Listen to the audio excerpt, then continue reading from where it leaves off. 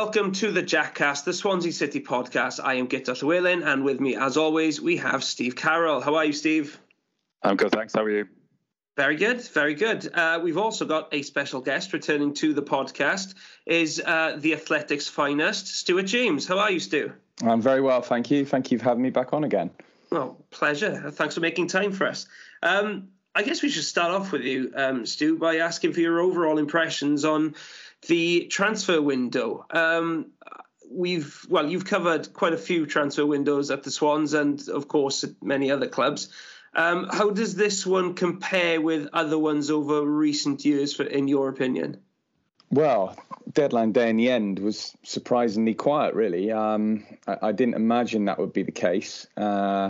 And yes, there's been some really crazy ones over the last 4 or 5 years. I think I tweeted a few days ago about how many deals we'd done on deadline day ins and outs, which was somewhere around the high 30s. I think overall it was a pretty good window. Obviously, getting Joey Allen back was fantastic. That was mooted for some time, but it was dragging on a little bit at one stage, and I was getting slightly concerned someone else would end up taking him. I guess the biggest thing for me personally is to keep Pirot. I wouldn't have thought that would have been possible at the start of the window. I imagined he would go probably more than Downs, actually. And there was a fear that we'd lose both of those. I think a lot of fans would have probably felt that way. So to lose just one of them and to keep our top scorer last season was really big. Some of the others, it's obviously not been an easy time. The team's not made a fantastic start to the season, and I never like judging anyone too soon. Soranola's obviously had a bit of a difficult start, played much better at Stoke by the sound of things. But, you want to try and give people a little bit of time. Nathan Wood has been excellent, I think. There's been a couple of mistakes he's made, but I think you have to allow for that. And on the whole, I feel he's getting better and better. He's brave on the ball. He's aggressive. And I think the last couple of games, I really enjoyed watching him play on Saturday. I thought he was superb. So that's been a really promising addition. And then we seem to have signed a flurry of young players, obviously, on across the last week of the window from Premier League clubs, and be interesting to see how they're integrated. I guess the big one really that hasn't quite hit the ground running, despite scoring a brilliant goal on the opening day, is Darling yet. I was surprised he didn't play on Saturday ahead of Cabango, to be honest. But everyone tells me he's a really good player. The bits I'd seen of him before he signed looked like he was a typical Swansea player, obviously a Russell Martin player, but a Swansea player and someone who's going to be comfortable on the ball back there. So I hope with time he can find his way. But yeah, that's on the whole pretty good. I think we have to be fairly pleased with things, but time will tell really on a few of those young players and whether they can come in and make the sort of impact that some of the loan signings did under Steve Cooper. Steve, as a fan, how did you see the window? I think the emotions among the fan base they fluctuated quite a bit, as is pretty standard over the summer period. But we always say, let's leave it until the window closes before we fully judge how a club has done. How would you assess the Swans' performance in the window? I think it's probably turned out a bit better than we expected in the end, due to the added influx of those loan players late on, really. It has felt a lot like it's been someone will leave and then we have to wait to get somebody. When someone leaves, that's only when we'll bring anybody in. And when Flynn Downs left, Joe Allen came in. And I did think that we then would have brought one or two in more after that. And we didn't really do it, did we? So, I think what it showed was, you look at the bench for some of the games that we're going to go on to discuss, Middlesbrough being a great example. And it just looked really weak. So we just felt like we needed some extra players. And in the end, we've done that now. And obviously we were crying out for a right back or a right wing back. And in the end, right at the death, we did get somebody in there. So that's a good thing. And obviously we brought a wide player in, which I think that's good because it does give us other options then, because obviously Martin in general hasn't played with wide players, although that may now change. And obviously we strengthened in the centre of midfield as well. So it does feel now as if we have got options. Like when you looked at the bench for Saturday's game, it did look significantly stronger. And obviously there were 2 absentees as well from the squad. So whereas before it felt a bit like everybody had to be in there, and then we still have youngsters on the bench. So I do feel more encouraged now, and I feel like there is a little bit of depth there, and we don't have any glaring positions in the side that we're desperate to bring in a stronger player. So I think it's been a reasonable window in the end, but I think also we should have acted a bit quicker with some of those loan players. There was no reason why they couldn't have come in sooner. I know you could point to the fact that maybe Ryan Bennett's come into a settlement that may have freed up some wages, but I mean, at the same time, loan players probably not costing a lot of money. I think we should have tried to help the manager out a little bit earlier, really. Yeah, Steve, what is your take on the Ryan Bennett situation? Obviously, he's fallen out of favour at the club, but he seems to have cancelled his contract. We don't know the exact details of it, but is it a good thing? Or, there were some people saying with our defensive difficulties in the early stages, it was that maybe we should have considered reintegrating him into the team.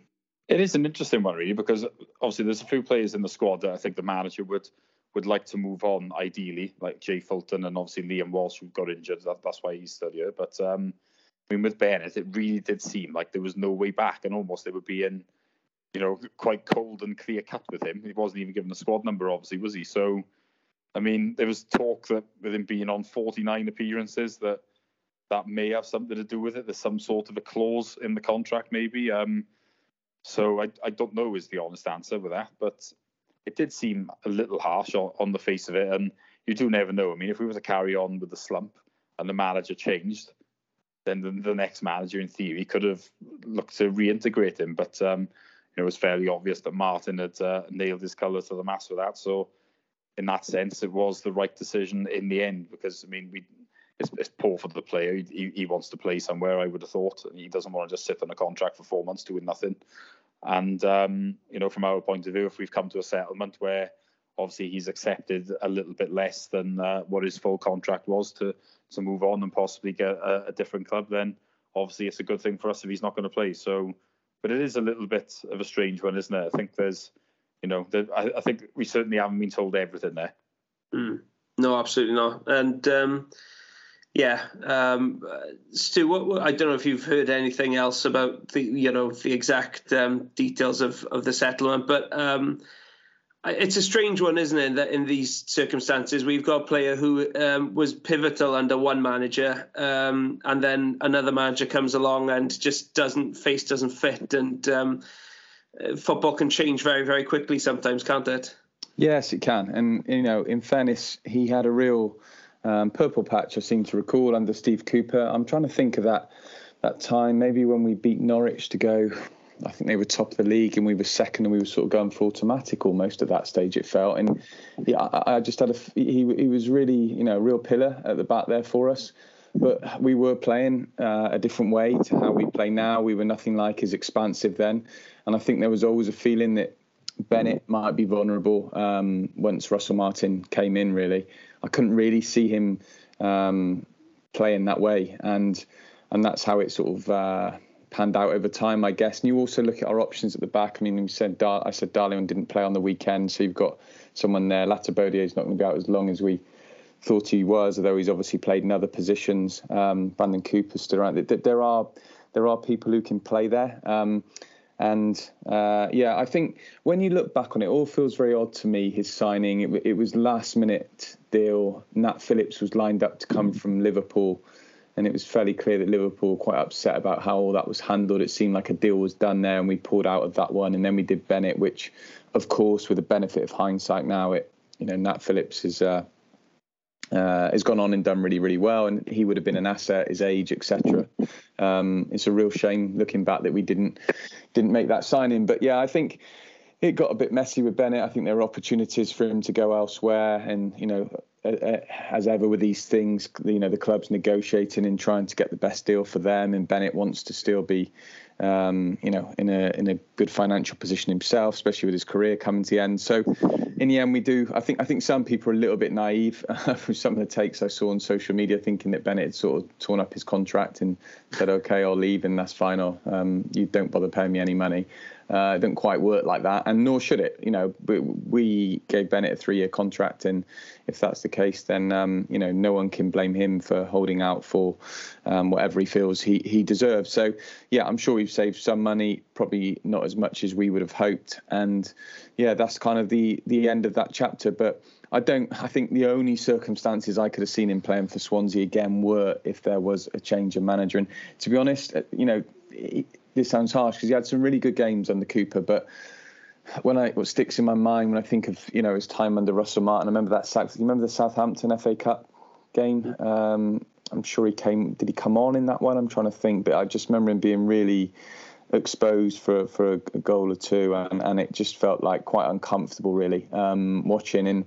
And I think then I sort of thought, yeah, this is you're really not going to ever suit this style of football. So yeah, there we go. Another one bites the dust, so to speak.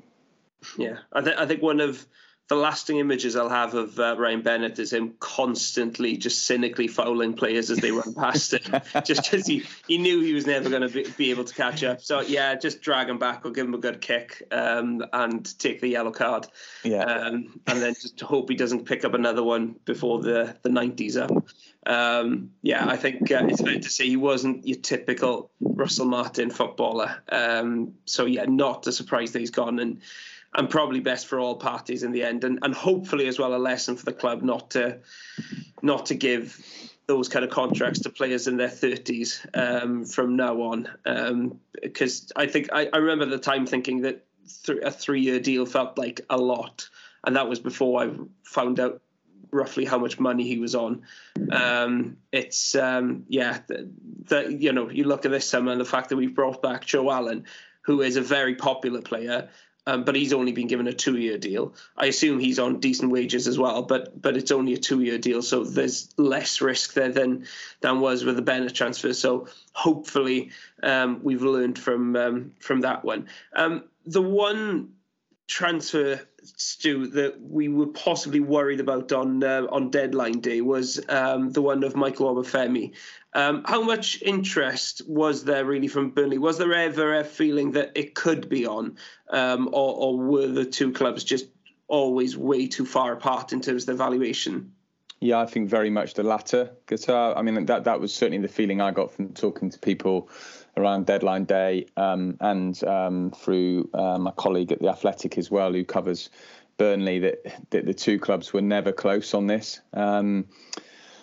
I guess in the past, as supporters, we've criticised the club in the recent past for not negotiating harder on some deals. So, there might have been a feeling beforehand, we'll end up caving in and Obafemi will go for a lot less than he's worth. But in fairness to the club, they obviously had their valuation. How it was explained to me was that Burnley were trying to get closer to that valuation without ever meeting it, but also through an awful lot of add-ons. And that's obviously something that clubs want to avoid. They want to take risk out of that situation and have guaranteed money, which quite simply was never significant. It was never enough in terms of how Burnley were trying to structure that deal. So the other thing on this is I think Obafemi, if I try and detach myself from the Swansea side of things, I just think he's very, very hard to value. In the sense that you look at last season, I think he scored 1 in his first 15 games. He's obviously had a stop-start time at Southampton before that. He's been in international setup out of it. He got back in it again towards the end of last season. He had a brilliant second half of the season for us, scored a lot of goals. But then there are other parts of his game that still feel quite raw. I don't know how you two feel. I mean, in terms of his link-up play, that's obviously not one of his strengths. His finishing can be erratic. It can be, you can see at the moment you have at Rotherham, and then you can have the Millwall goal, which was a terrific goal. Takes it brilliantly. His pace is obviously a big asset for us, especially a team that doesn't have a lot of pace. But I don't know. I honestly don't know. If Obafemi had gone to Burnley, I don't know whether he'd have gone and scored 20, 25 goals and helped them win promotion, or it would have been a completely different story. I certainly wouldn't, put him in the bracket. If you think of other Championship strikers, I think Perot is a totally different player, but for me is worth much more. And then I guess you look at people like Brett and Diaz, who Blackburn were turning down good money for. Yeah, it's hard to know. A little part of me, and I know a lot of fans would disagree with this, I wouldn't have been overly troubled if Obafemi had gone, as long as we could have got another striker in and another permanent deal, which I think might have been possible. And not a permanent deal for a striker, I don't mean, but in another area. I was sort of more open to that, because I also look and think Perot's form wasn't in the first half, start of this season. Sorry, I don't know. I felt like he needed to go and play number 9 again, and get in those areas where we know he's such a brilliant finisher. And I know he dovetailed with Obafemi well in the second half of last season, but I just felt he needed to go back to that position. So all of that made me feel slightly different about it, I think, to the fans. And of course, the great thing we don't know now is how Obafemi responds to this, other than Russell Martins saying he went in the right frame of mind to play on Saturday, which isn't great. So hopefully he clears his head, comes back and regains that second half of the season form. But that's the great unknown. I don't know if either of you listened to the Not the Top 20 podcast, but this week they revealed actually that Obafemi, while we were playing against QPR at the weekend, obviously Russell Martin had told him they could have the weekend off because his mind was not in the right place, apparently. But it seems Obafemi spent his Saturday going to watch Sutton against Harrogate in League Two, which is phenomenal, really. I think it's just not what you expect a player to do with his Saturday off. But that he was spotted in the away end at Sutton, which is not the most glamorous of places to find a player who just a couple of hours earlier was the subject of major multi-million-pound transfer speculation. But yeah, apparently that's where he went. Steve, what's your take on the Obafemi situation? One, how would you have felt if that deal had gone through? Are you happy that we have kept him? And two, I guess a pertinent question, where do you see him now that he's stayed? Because in the last few games, Joel Pirou's been moved to back up front as the main striker, and he's done well, I think it's fair to say. So does Obafemi get back into this team?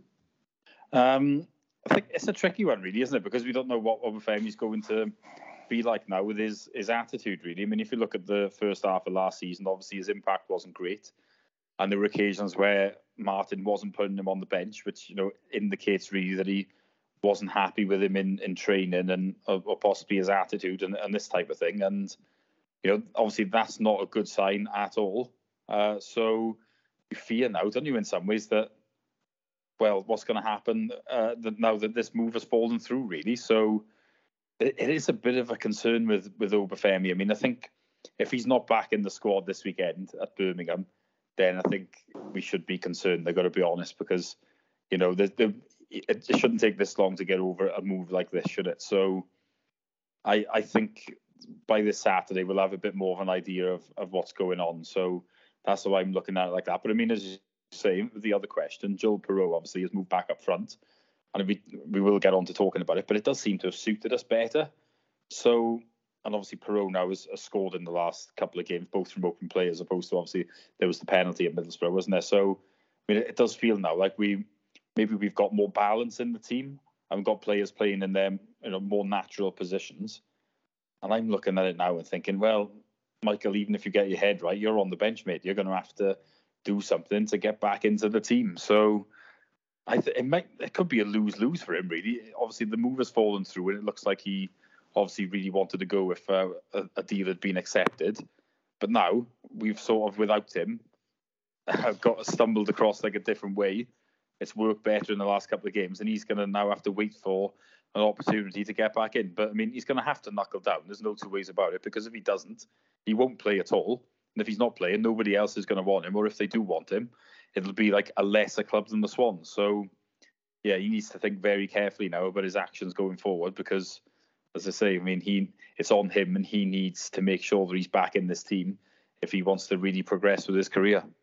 Yeah, it's a really strange and unusual position, and it's going to be it's going to be very interesting to see what role he plays on Saturday against Birmingham. We'll get onto that game later, but Stu, let's go back because there have been a couple of games since we last recorded. Two of them were pretty insipid defeats. One at home to Luton and one away at Middlesbrough. Pretty similar in many ways. Games where the Swans looked very low on energy, low on ideas, had a lot of possession, didn't do much with it. Very much the worst of Martin Ball, really. And after those games, there was quite a bit of pressure from some sections of support for Russell Martin. You know, the Martin out camp seemed to be swelling. How did you feel after those two games? Were you in any way worried for the manager? It's always hard to know, isn't it? It's so difficult to know whether the mood on social media, how representative that is of how everyone feels. That said, I was in the stadium for the Luton game, and you know, let's not sort of sugarcoat it. It was a really disappointing performance, and it was really, really flat in the stadium. And I think one of the things that worried me, I felt it against Blackburn, for it then to happen against Luton, was the fact that when we went 2 down, I never for any moment felt we could get back into the game. And yet there was still quite a bit of time left. There wasn't Millwall time left. There was, you know, enough time when you're playing at home. You know, no disrespect, it's against Luton. You're not playing a Burnley or a Watford or a Norwich. You're thinking, well, we should be able to get a bit of momentum here and put a bit of pressure on. And yet it never felt like we were going to do that. It was almost just like we accepted our fate. And I think that coming on the back of the Millwall results, not the Millwall performance, because there was some really good football against Millwall, but the result, which obviously shaped how we all felt leaving the stadium that night, and the home game before that against Blackburn, you just sort of couldn't help but feel concerned. Also because, and I know the Championship's a crazy league, but on paper it felt like we'd had a fairly gentle start.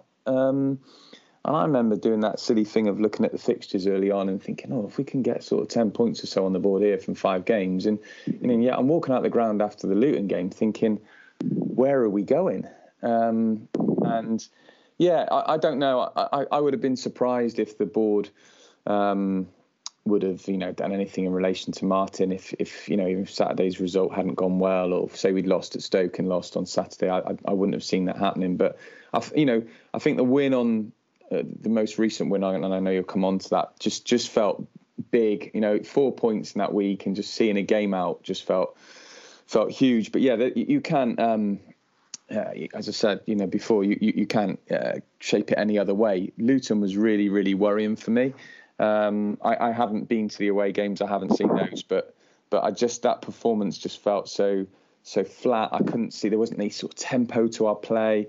I think I recall 5 minutes at the start of the second half where we had a bit of a go, and then it just seemed to disappear just as quickly.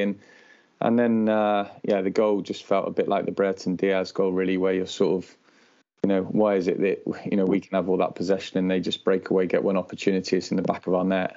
So yeah, really disappointing those games. Steve, were you up in Middlesbrough? No, thank God. I was not there, but I did see it. It was not inspiring, to say the least. That's poor you didn't go to that, Mr. Carroll. Really poor commitment on your part. Yeah, you know, what can I say? I ticked off Middlesbrough. It was as uninspiring as I was always told, and I wisely decided I will probably never go there again. It's not like you to turn down a weekend in the northeast. Well, I was actually at a wedding on the Thursday and then at Foss Lass on the Friday, so that has something to do with it. But also, obviously, this year we do have Sunderland, don't we? So, yeah, that's my northeast trip this year.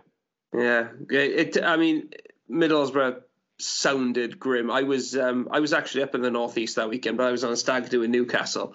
And it just so happened the morning of the match, I was walking around Newcastle and bumped into Ben Cabango and Liam Cullen, and just, you know, wished them luck for the game, etc. And fat lot of good that did, because Cabango was sent off then later in the afternoon. So I gave him the kiss of death. So I'll take full responsibility for that red card. But it definitely summed up the afternoon from what I could see, because it just listening to the commentary, listening to kind of Gillette Soccer Saturday, etc. it didn't. It just sounded like nothing was going right. And a Middlesbrough team who I think at that stage hadn't won yet this season were made to look much, much better than they probably were by the fact that we just didn't turn up. Would that be a fair assessment? Yeah, I would say so. I mean, it was just too easy, really. I mean, I look at, obviously, the first goal. Congreve has given the ball away. But, I mean, he's done it in an area where, it's on the halfway line. There's no immediate danger of a goal there. Yeah, within a few seconds, there's a sprint forward, a pass, and the ball's in the back of the net. It just felt like we were so open. I think that was what disturbed me the most, really. I mean, teams do give the ball away, don't they, in certain areas, and it always happens during the game where there's always stray passes. But for me, that one felt a bit like, yeah, it's a stray pass, but there's no way we should have conceded so quickly from it. So I think that was my concern, and obviously he got hooked not long after, and I thought that was harsh because nobody was playing particularly well. But we were just really poor, but exposed, open. We didn't create a lot. It was a really concerning performance, the Middlesbrough one, and we got what was a soft penalty. Perot has stuck it in, obviously, which is good. But I mean, even after that, we never looked like scoring. And Cabango's foolishly got himself sent off as well, then, which didn't help. And you're just thinking, this is really poor. And that was what my overriding thoughts were. And if I'm honest, I think a lot of people that were on that trip, if they were staying in Newcastle, probably didn't stay until the final whistle. They'd have been thinking, well, we're doomed here, and probably weren't there when the penalty was given. So, yeah, we were poor. It was another frustrating one, and I think at that point the knives were out on the manager because obviously we'd had, I think it was, what we had by then, 6 games, was it, I think? And, it'd been another poor one, and, people were getting frustrated, and I can understand why. I think it's the nature of the performances as well as the results, wasn't it? I mean, we've had some good moments. Don't get me wrong. The Millwall performance was really good, I thought. It's just a shame that we collapsed in added time. But there have been some stinkers so far this season, and I think that's what's brought the pressure on, because last season we saw a lot of those kind of games where we could play very well in some games, and then the next game it would be utterly appalling, quite frankly. And I think there was a lot of patience and a lot of forgiveness for that last season, but there was an assumption that things would get better this season and we'd see far less of those games. And to see the likes of Blackburn, Luton, Middlesbrough, all games where we just did everything wrong, basically, and just the wrong approach, just playing into the opposition's hands and losing pretty meekly. It just gave the impression that things hadn't changed. So a lot of pressure going into the Stoke match, Steve. And when early on, I think I'm right in saying was the Dwight Gale chance before we took the lead. Yeah, about a minute or so before. Yeah, I mean that's you're trying to calm everybody down, trying to get everybody back on side, and then you very nearly concede that goal. First of all, the long range effort that comes off the crossbar, and then the rebound saved on the line by Fisher. I mean, at that point, I'll be honest, I was thinking, oh, here we go again. It's going to be another one of those nights. Yeah, I mean, that goal kick routine, I mean, I think that if there's ever an example of why we shouldn't do it, it was that. I mean, it just gains you nothing, and it's so risky. And, why are we doing it? We nearly paid a price that we probably deserved to pay from it there, where I can't remember who it was from the long range, took a great shot that's hit the bar. And obviously, Gale was close to scoring them from the rebound. But, I mean, as you say, it just felt like we were really shooting ourselves in the foot early on. And, I mean, there's a great piece from Ian Mitchell-Moore in Wales Online this week, and he's looked into it a bit. And I think we've done it 27 times this season, that goal kick routine. And it's not led to a shot once. I think we've crossed the halfway line in it 7 times, which is more than I thought, but still doesn't anywhere near justify doing it. It's just asking for trouble. But, I mean, after that, obviously, to be fair, we did play better at Stoke, I thought. And, I mean, it'd be interesting to hear what you thought about it, but I thought we did create a lot more chances than we had done previously. I think we were still a little bit open, but I was far more encouraged in that game, and it did coincide with the change in formation as well, didn't it? Yeah. Before we get on to that, I am interested in your Stu's opinions on the goal kick routine, and everybody listening will know what we're talking about here. I mean, do you get it? I mean, Stu, you watch an awful lot of football. You've played it to a decent level as well. Do you get the goal kick routine and the insistence on persisting with it up until that point? Yeah, I understand the principle behind it. Obviously, that you've got a straightforward, on the face of it, 2-on-1, but it's what happens thereafter, isn't it? And my concern was always that it would then ended up with Fisher. That in itself I sort of found slightly odd, because I'd feel like the 2-on-1, you'd want the outfield player ending up with the ball afterwards, which obviously would mean you'd then have to sort of switch roles in the, in terms of how you do that. But anyway, it would end up with Fisher. It was that straight ball into Grimes or Fulton that I always used to fear. I seem to recall us conceding against Fulham like that. Where it feels signposted what we're going to do, and that Fulton or Grimes would, or Allen now would drop the ball off to one of the two wide centre halves, and that they would start reading that. And I think you could.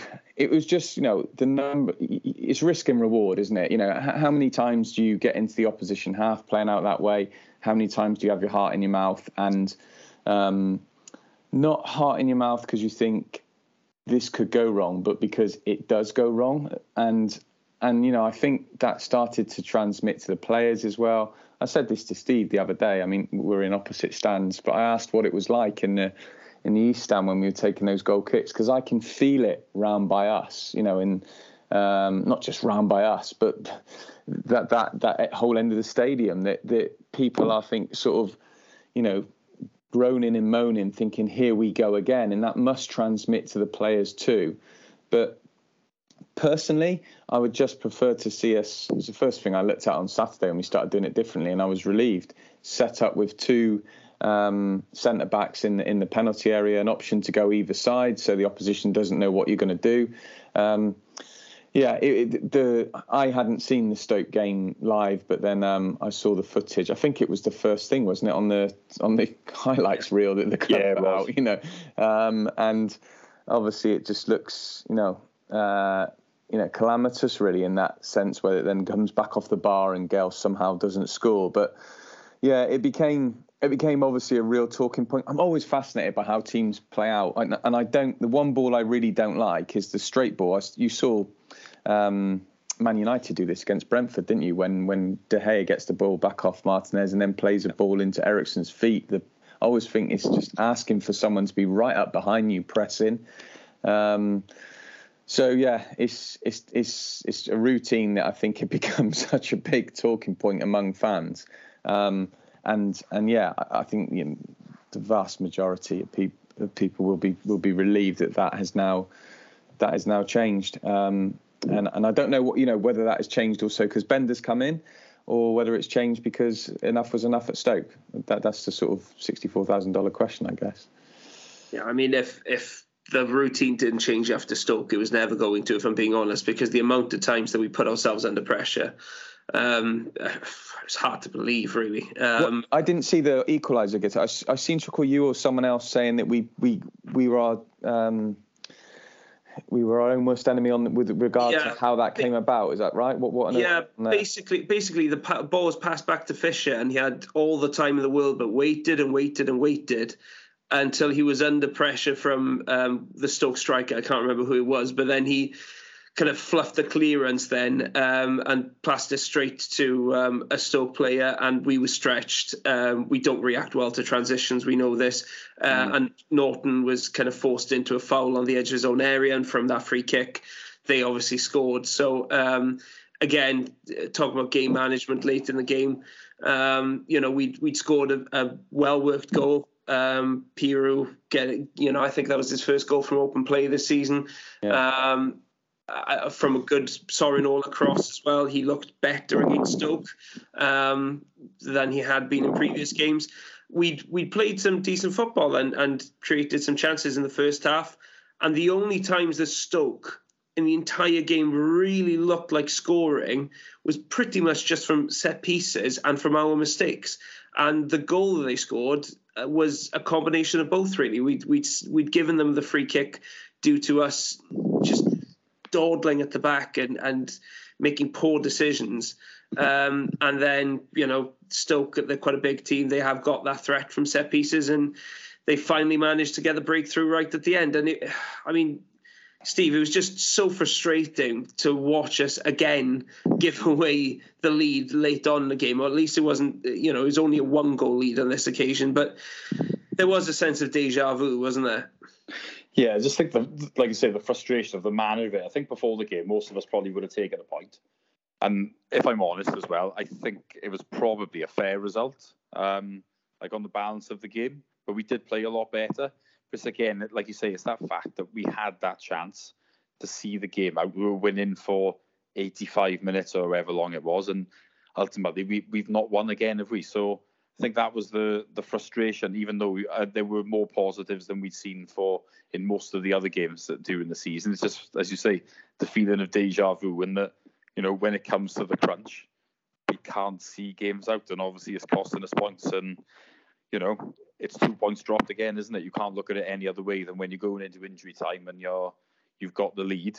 It has to be 2 points dropped. You can't be thinking it's, a good result, or you'd have taken it before the game. You've got to look at it and think, well, we've blown it. That was a great chance to get 3 points on the board, and we didn't see the game out. Yeah, one positive from that game, certainly, and there were several positives from that game. But the biggest one for me was the performance of Ollie Cooper. And he, again, had a very good game against QPR, a game which we're going to come on to discuss now. But just like to get both of your impressions, really, on Cooper and the way he's played over the last 2 games. It feels like it's been a long time coming, this kind of go in the first team. He's been waiting to make this breakthrough for a while. Had a great loan spell at Newport County, where he was one of the best players in League Two, and now he's come into the team and injected a bit of energy into our play. And I think the general consensus among fans, Steve, is that it's made quite the difference. Yeah, it has. Like you say, we felt a bit slow at times, not a lot of pace in the team, not much creativity. And Cooper has made a difference with some of those things. At Stoke, like you say, he played really well. He even could have scored an incredible overhead kick, couldn't he, during the game? It just felt like he came into the team, was quite fearless, which you sometimes get with younger players. And as you say, he played well there, and there was some really good link up with him and Joel Perreault, and that continued really into the game on Saturday. So I think it's very encouraging. It almost feels like a new signing sometimes when a youngster gets in the team and sort of exceeds expectations. And yeah, I'm really encouraged by him. Obviously we shouldn't expect too much from him. He is still a youngster, and there may be games where he is a little bit inconsistent, but I think there's definitely a player in there. And I think everyone will be hoping he's in the team again Saturday, because he certainly deserves to keep his place. Yeah, absolutely. Stu, you watched the game against QPR at the weekend. Yeah. We spoke about the improvement at Stoke. I think it's fair to say that there was quite a lot more improvement than, again, against QPR. What were your overall impressions of the performance in that match? Yeah, it was a really interesting game. Not least because finally we had less possession than the opposition, and yet I came away feeling so much happier, not just with the result, but I felt Bender did really well. There was a lot of pressure on him. I always think it's really, really difficult for a goalkeeper to come in, especially the way we play, but for a goalkeeper to come in and you've been given that opportunity and you've got to take it, really. And I felt his distribution was really good. It's been a criticism that's been levelled at him. He's obviously made mistakes in the past. He did when he was in the team before under Martin. But I felt Saturday he didn't take risks. Just exactly what you're saying then about that incident at Stoke. From how you've described that, it feels like Bender would have managed that very differently.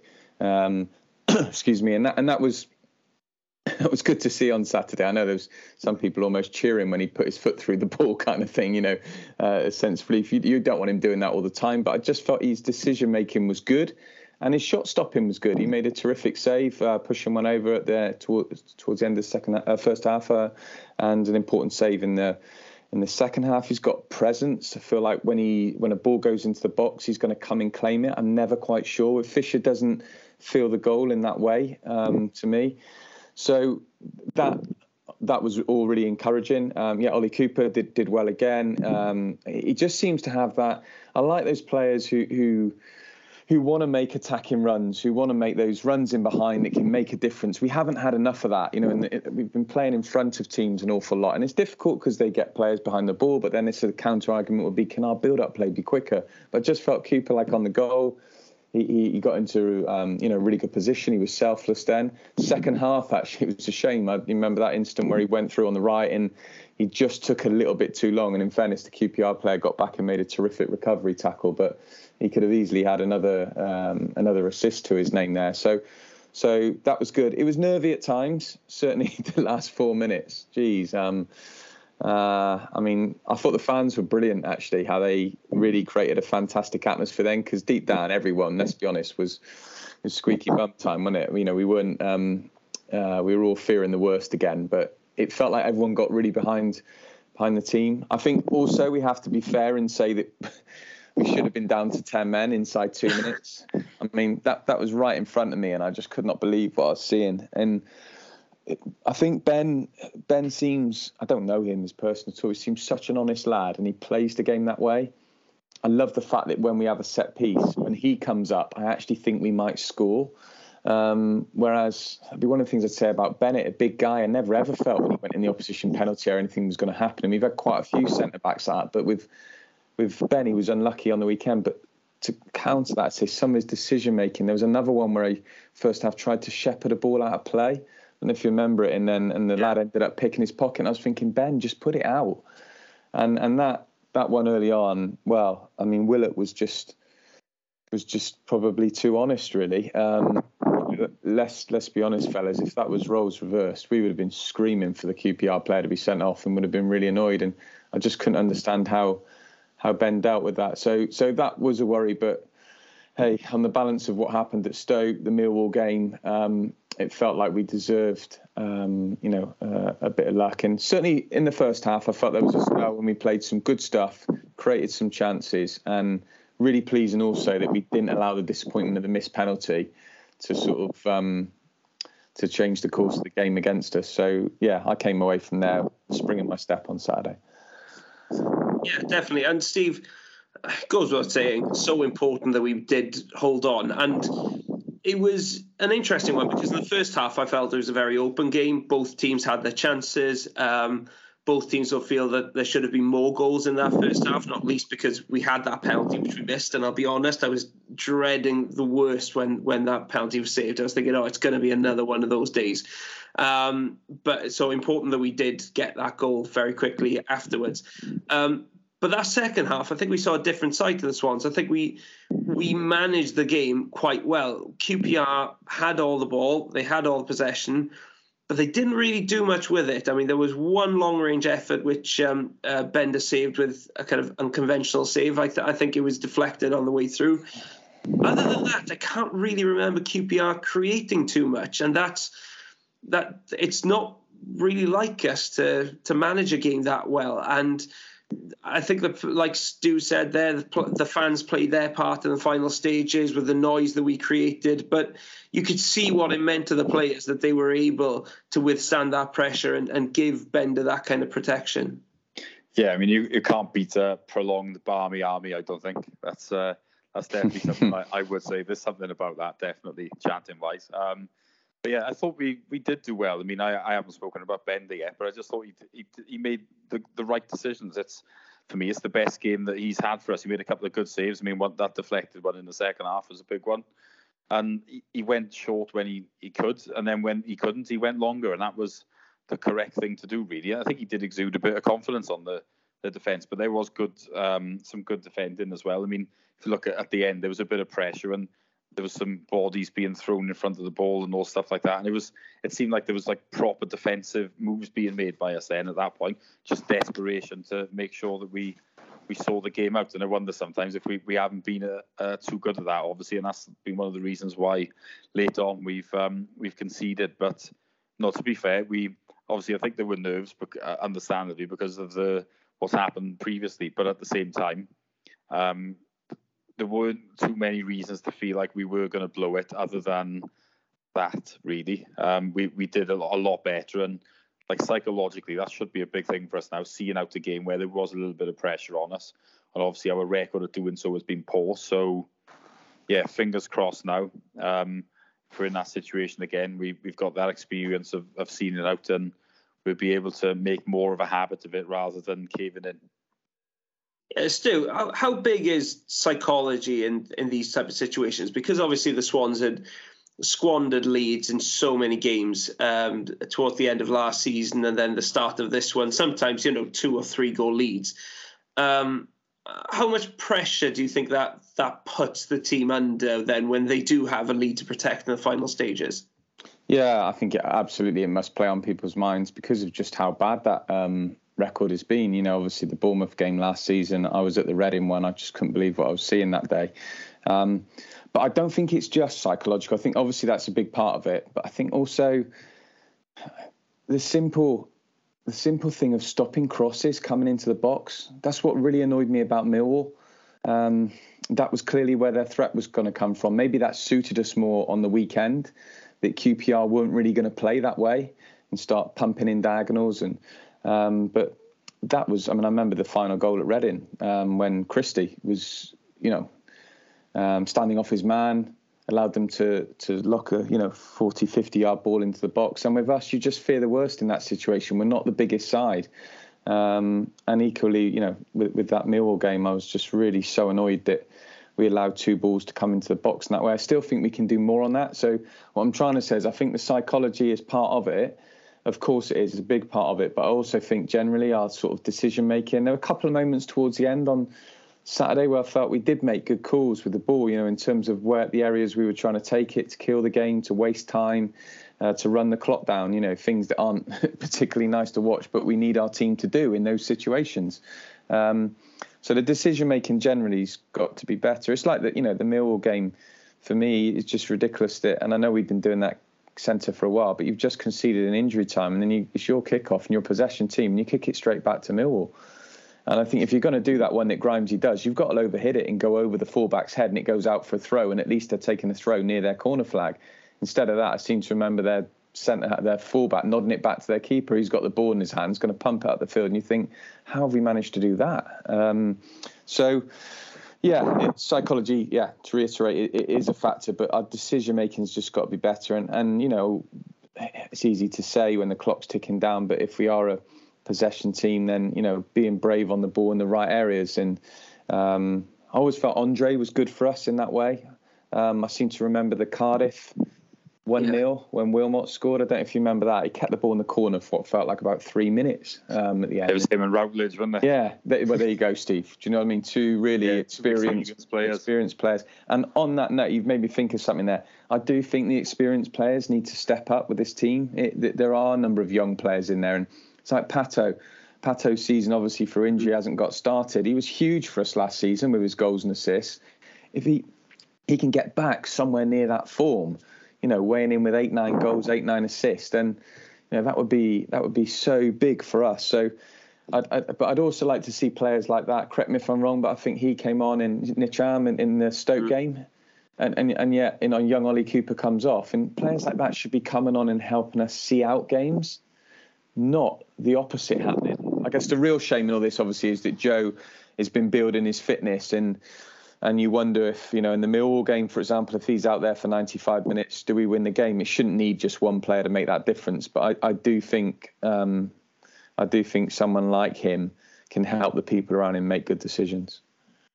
Yeah, agreed. Well, hopefully the win against QPR will give us a platform to build, which is something that's been difficult during the Russell Martin era, I think. But before we go on to discuss the upcoming matches, just going to take a little detour away from the Swans and talk about a former Swans manager who is hitting the headlines, really. It's one of the biggest stories in football at the moment. Graham Potter being hotly linked with the vacant Chelsea position now that Thomas Tuchel has been shown the exit. Stu, you've written about Potter, you've spoken to Potter in the past. He was very, very highly thought of during his one season at the Liberty. in a way that I think would have seemed a bit strange to a lot of fans outside of Swansea, because our results weren't spectacular for a newly relegated Premier League team. But he really did inspire a lot of people down here, and he had a lot of affection from Swansea City fans. I know you think very highly of him. What's your opinion on the fact that he's being linked then with this move to one of the biggest clubs in Europe? Yeah, I feel a bit sorry for Brighton, which I shouldn't do really, because they took our manager.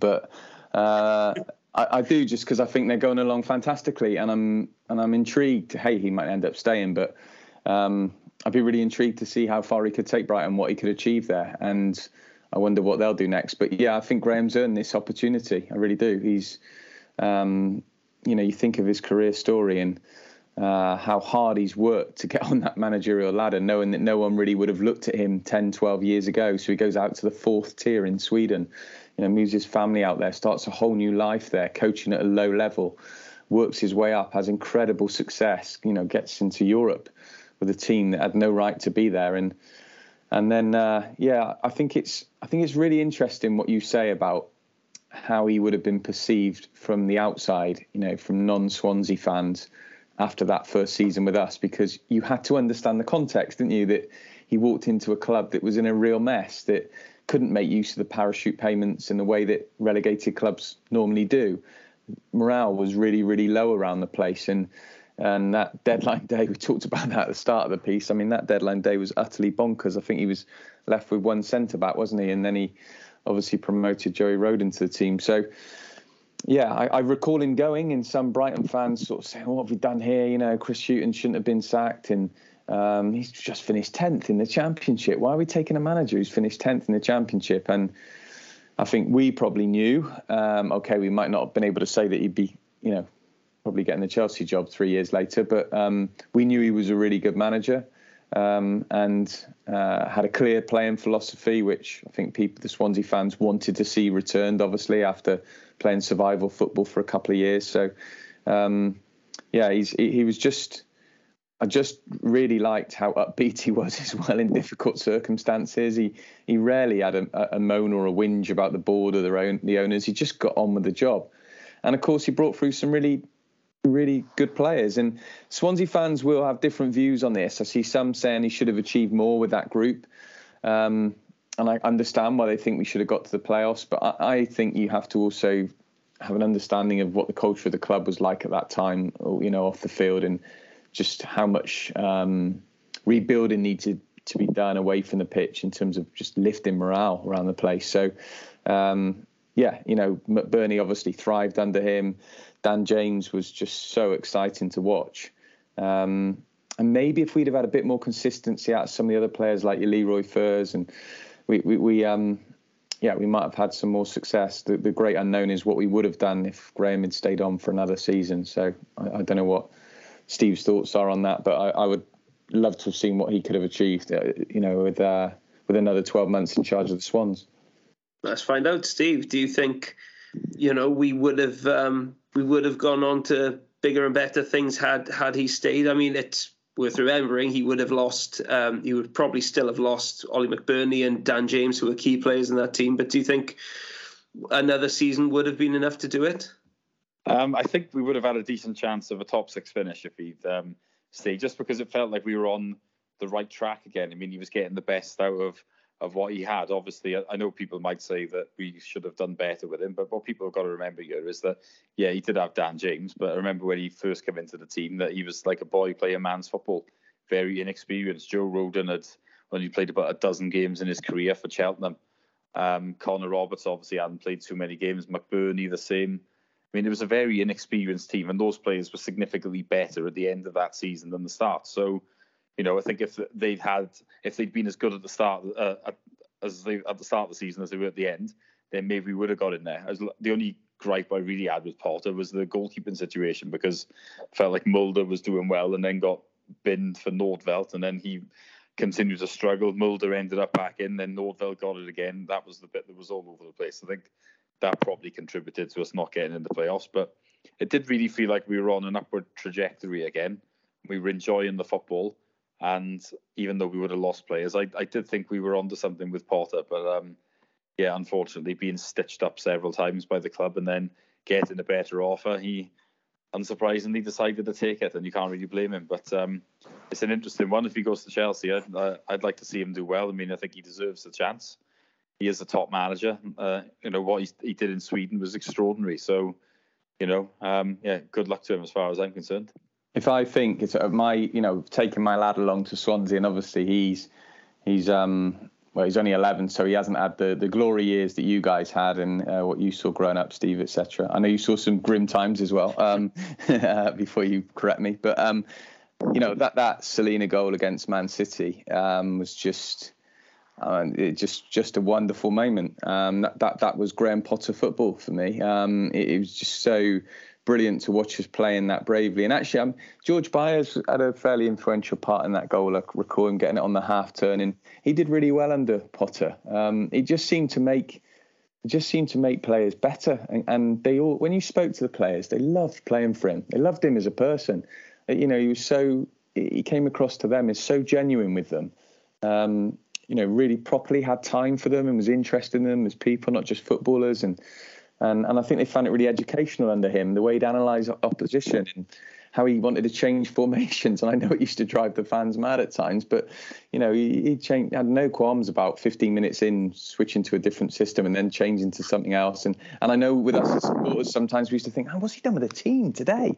Can you remember that when the team used to come out and you'd be like, where's Potter got this team from, kind of thing? But he was brave with the things he was doing. And, crying shame that Man City game didn't end the way we wanted it to. But that second goal, I just remember that feeling in the stadium at that time that you'd seen something really special against, the team that's supposed to be scoring goals like that. So, that was a really a moment I'll never forget. That, to be fair, there's so many goals that season that were just defy belief. Really, I mean, the bravery that it took to play that way, the silky nature of it, the confidence and the self-belief. It was just a brilliant team to watch, and a very lovable team to watch as well, which is one of the things I remember about it. Very, very young, full of personality, and it's one of the most fun seasons that I can remember watching the Swans, which says a lot, because we have had a lot of fun seasons down the year.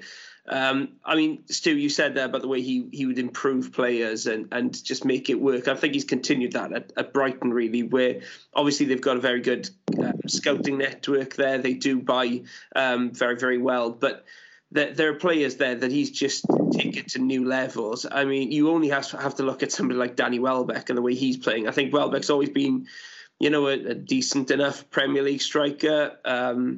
Fine, nothing special. Even when he was playing for Man United and Arsenal, by those club standards, I don't think he ever really looked like he belonged at that level.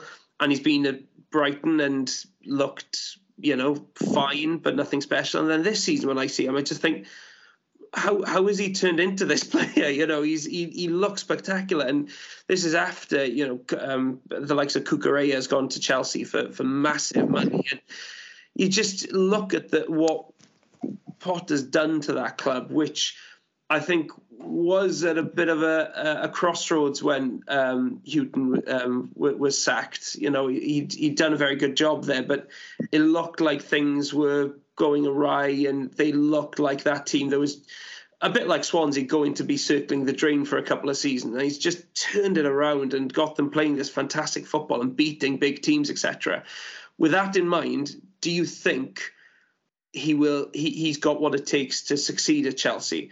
Because I've just got my doubts about the fit. Every club he's ever been to, Potter, he's had the benefit of patience, and he's had owners and fans who have been willing to put up with experimental football, with a long-term game, really, which has enabled him to succeed. Chelsea aren't really associated with long-term thinking, and it just feels at the moment like the club isn't really what it has been in recent years. They've had a difficult summer, struggle to bring in players. The squad looks a bit of a mishmash. They've obviously had a really bad start to the season. I just fear that this probably isn't the ideal club for Potter to move into. And while I think he's got the makings of a top 6 manager, personally, I'm not sure if Chelsea is the top 6 club for him. Yeah, I know what you mean. I mean, the real issue with Chelsea obviously has been this. It's been under Abramovich for 20 years, and obviously we know the score with Abramovich, don't we? If you're not successful, you get sacked, and obviously if you are successful, the moment that the levels drop, you get sacked. So, I mean, if that continues, then it definitely isn't the club for him. But I mean, there has been murmurings that may now have changed, and it is more of a long-term strategy there. So, I mean, if that's the case, maybe it is the job for him. I mean, the biggest issue for anyone who's in the top 6 at the moment obviously knows that for as long as Pep is at Man City, for example, it's going to be unbelievably difficult to have real success because they've got such a big budget. They've got top players, probably the manager everybody wants. I mean, Liverpool have been unlucky the last couple of years, but they haven't managed to overhaul them too often. So, it is a challenge, and it will depend on what the expectations are at Chelsea. Are they expecting to compete with Man City at the moment? Because if they are, I think whoever's in charge is going to have a problem. Whereas I think if they're a bit more realistic and they're thinking more of top 4 and then maybe have a go in the next couple of years at trying to win the league, then maybe it isn't such a bad job. But I think it's one of them where I think if you're being interviewed by them, almost you need to interview them with a new owner to find out exactly what the score is. I mean, I know everyone has said, for example, that Man United isn't a great run club, and obviously they probably haven't been the last few years, but you would have thought if he went there, for example, he would get time. So you always have that in mind. You've got to be a bit careful, I think, haven't you? I mean, we don't know a great deal about this Chelsea owner at the moment. So I do understand your concerns, but let's be realistic. If he's offered it, there's absolutely no way he's turning that down, I wouldn't have thought. No, I think that's fair, Steve. I do think it's a really good question. I feel like you, that it's not the perfect fit. I do really believe that Graham Potter has what it takes to be a successful manager at elite level, and I believe he's got that now in my mind. But it's just that churn of managers at Chelsea and that lack of patience, which you touched on. That would be the worry. But then I also think, how can you, Steve? How can you turn that down? What's going to be the next job you're going to get similar to that? Realistically, Pep's going to carry on at City for a while, and would Graham get that anyway? I don't know. Klopp in Liverpool, I think they're doing pretty poorly as we speak tonight, but I don't see that change. What I'd have felt would have probably been a good fit for Graham Potter would probably have been Arsenal more than the others. Even Tottenham, they've been linked in the past, and they've had since Pochettino's left, obviously they've chopped and changed. I don't see Conte going anytime soon. So why I'm saying all this is that's why I think it's so hard for Graham Potter to look at that opportunity if he is offered it and say, no, I'm going to stay at Brighton.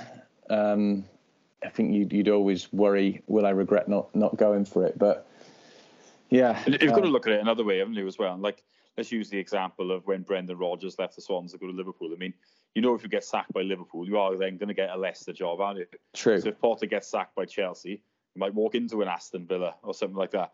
But if it turns at Brighton and he gets sacked, then what happens? He ends up in the Championship, possibly, doesn't he? Yeah. It's a funny one. That's why you really can't say no. And obviously, financially as well. Yeah, if he gets sacked, it's such a big payout, isn't it? I mean, that's the other side of it. If it doesn't go the right way, you'll still get another decent job after it. Whereas if it turns sour at Brighton, he won't, will he?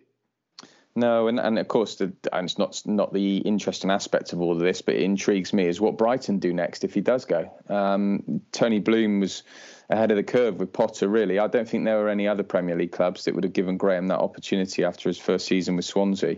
But he, by all accounts, he was right across Potter before we appointed him. So there are been a brilliantly forward-thinking club. Their recruitment's been amazing. To think that they've sold players on this summer and still improved says everything, really. So they will have someone in mind, and I'm really interested what they do, because they've obviously got to try and continue that sort of brilliant time they've had, which to me feels a little bit like probably the Swans many years ago. And obviously, we lost our way with recruitment and managers and the philosophy, really. But I can't see that happening at Brighton. It is going to be a really interesting one. It does seem as though everything's gearing towards a move to Chelsea. We'll have to watch it, but I think every single Swansea fan's going to have a vested interest in that one, and we're going to be just watching that intently to see exactly how it turns out, because there is still so much goodwill towards Graham Potter for what he did in that season under trying circumstances. Speaking of trying circumstances, Birmingham City, their fans have had some difficult times of late, and that's where we are going this weekend. Steve, I think you're heading up to St Andrews. Birmingham have they got rid of Lee Bowyer just before the season started, and predictably perhaps, when you look at the way their summer went, they're just above the relegation zone at the moment, not far below us, it has to be said. But it's been another tricky start to the season for them. Dare I say, this is a game that both teams are going to look at and think there's a decent chance of points here, because they are so close to each other in the table.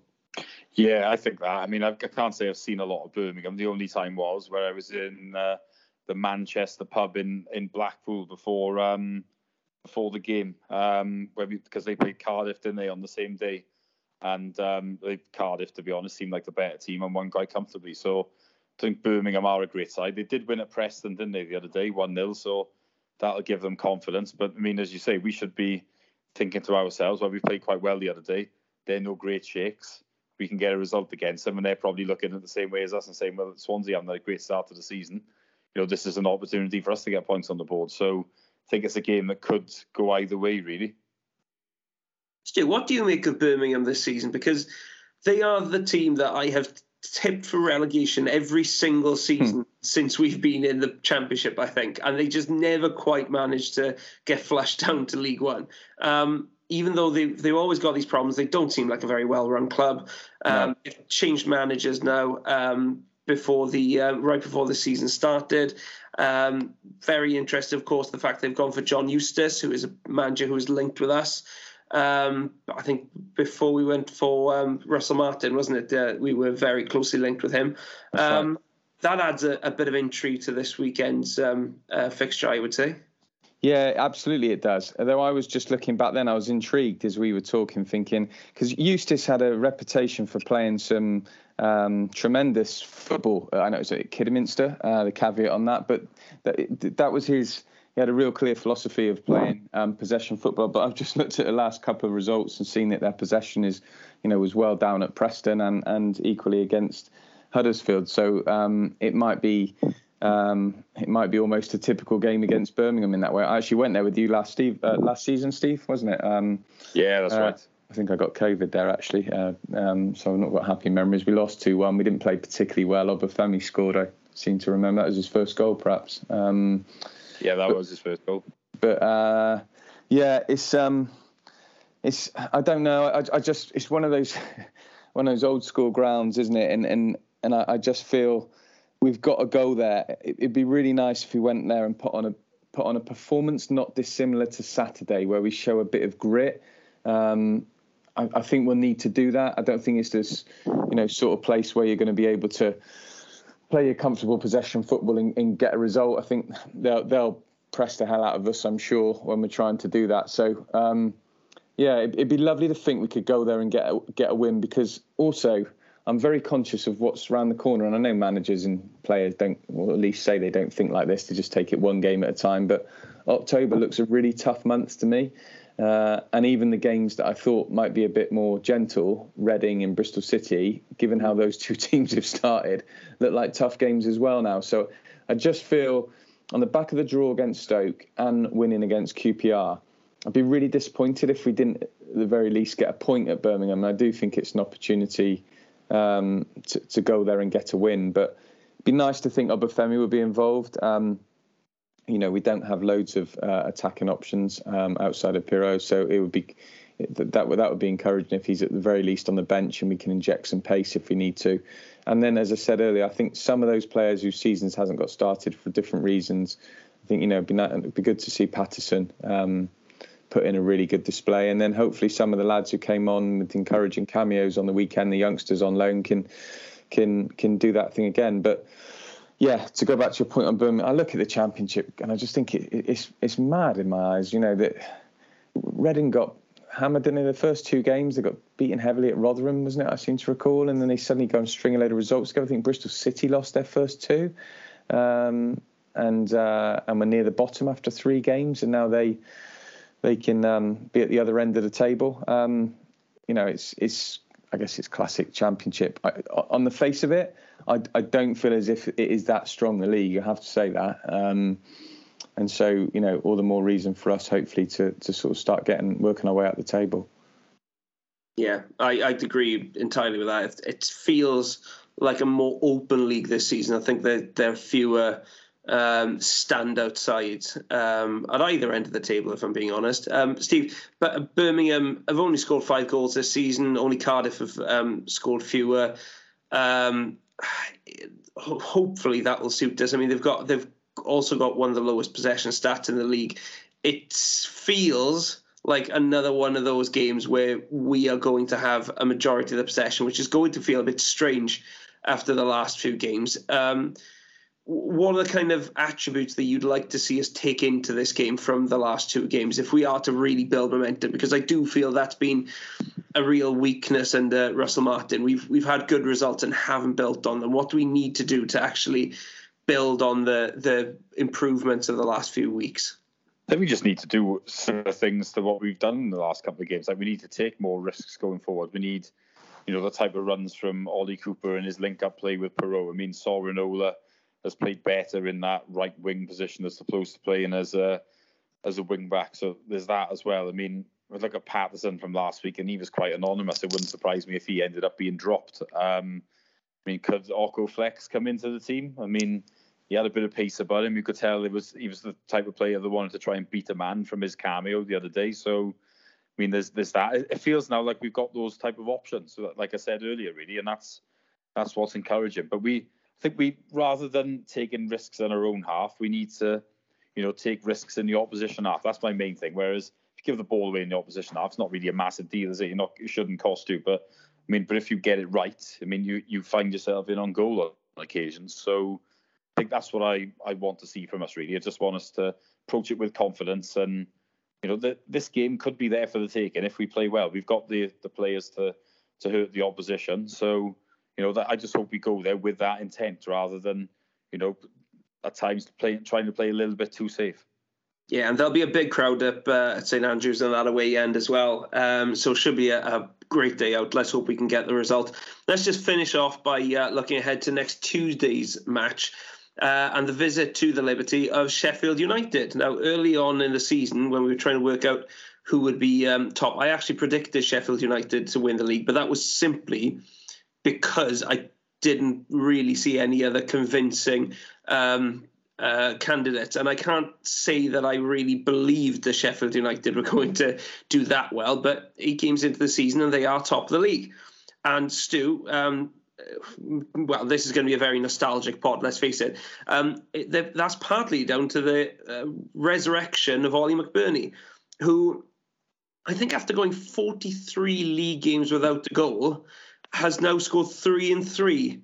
We've always known that McBurney has this ability. We saw it ourselves. But I think there were a lot of Sheffield United fans who definitely felt that Ollie McBurney didn't exist anymore, and they've had a bit of a shock really at his turnaround in recent weeks. Yeah, absolutely. I actually have to confess this. I've sent in the odd message after this is shameful. I didn't actually realise we had Sheffield on Tuesday, which is going to cause me major issues with trying to get to that game actually. I was just thinking of Hull, which is the Saturday, right? The early kickoff. Yeah. Have I got that right? Yeah, right. Yeah. So that's thrown me completely. And I was going to say I've been messaging Ollie, and I messaged him after he got his goal because I was so chuffed that he's had that long run of not scoring, which must be a blooming nightmare for a striker, obviously. And we had a little standing joke going that each time I send this message, he'd get another goal, and I'm certainly not going to send one if he gets one on the weekend now. That's for sure. I like him. He divides opinion. I think he loved his time at the Swans. We know that you don't go in the away end at Cardiff when you're playing for another football club. If you don't have a special affinity with that team you're supporting with your mates and etc. So, I would love to have seen him back at Swansea. I just think he's got a special connection with the club for whatever reason. Coming there as a 16, 17-year-old and going through some tough times, trying to find his way, and then having that brilliant season under Potter. So obviously we hope he does next to nothing against us next week. But I think they've got a good squad. It's a real shame that we didn't get McAtee last season. I think Russell Martin was pushing hard to try and do that, and City are clearly very selective about which players they let out on loan and when they let them go out on loan and to whom. I think he would have been fantastic for us. So he's obviously gone there, and they've got a good team. When I look through that side, they've got plenty of options there. And yeah, obviously we hope Ollie has a really quiet night against us. But personally, I'm really pleased that he's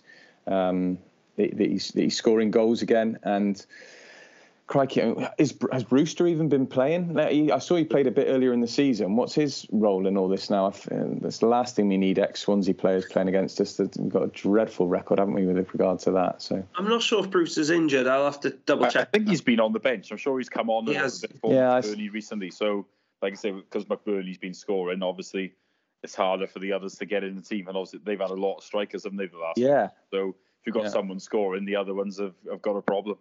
Well, imagine that though. The idea of us having McBurney or Brewster again would have been wonderful. But again, I think going over what we said about it being a pretty average championship.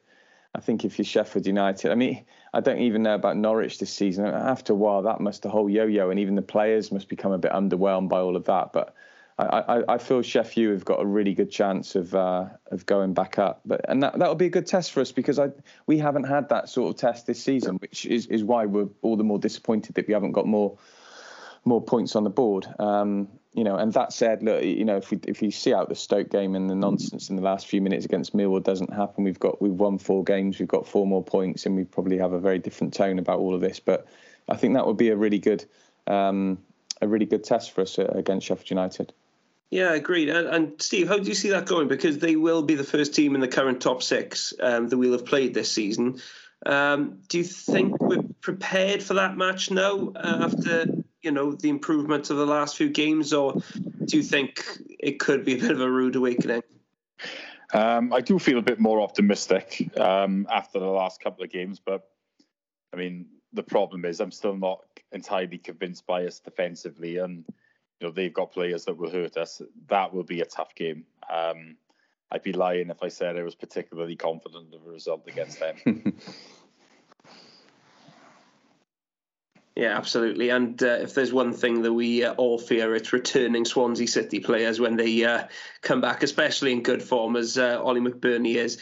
Well, it's nice that we've been able to finish on a positive, and it's been great to have Stuart back on the podcast. Hopefully we'll be able to have you back again sometime, Stu. But thank you very much for listening to us, and hopefully we'll be back with another podcast after the next couple of games. But until then, thank you very much for listening.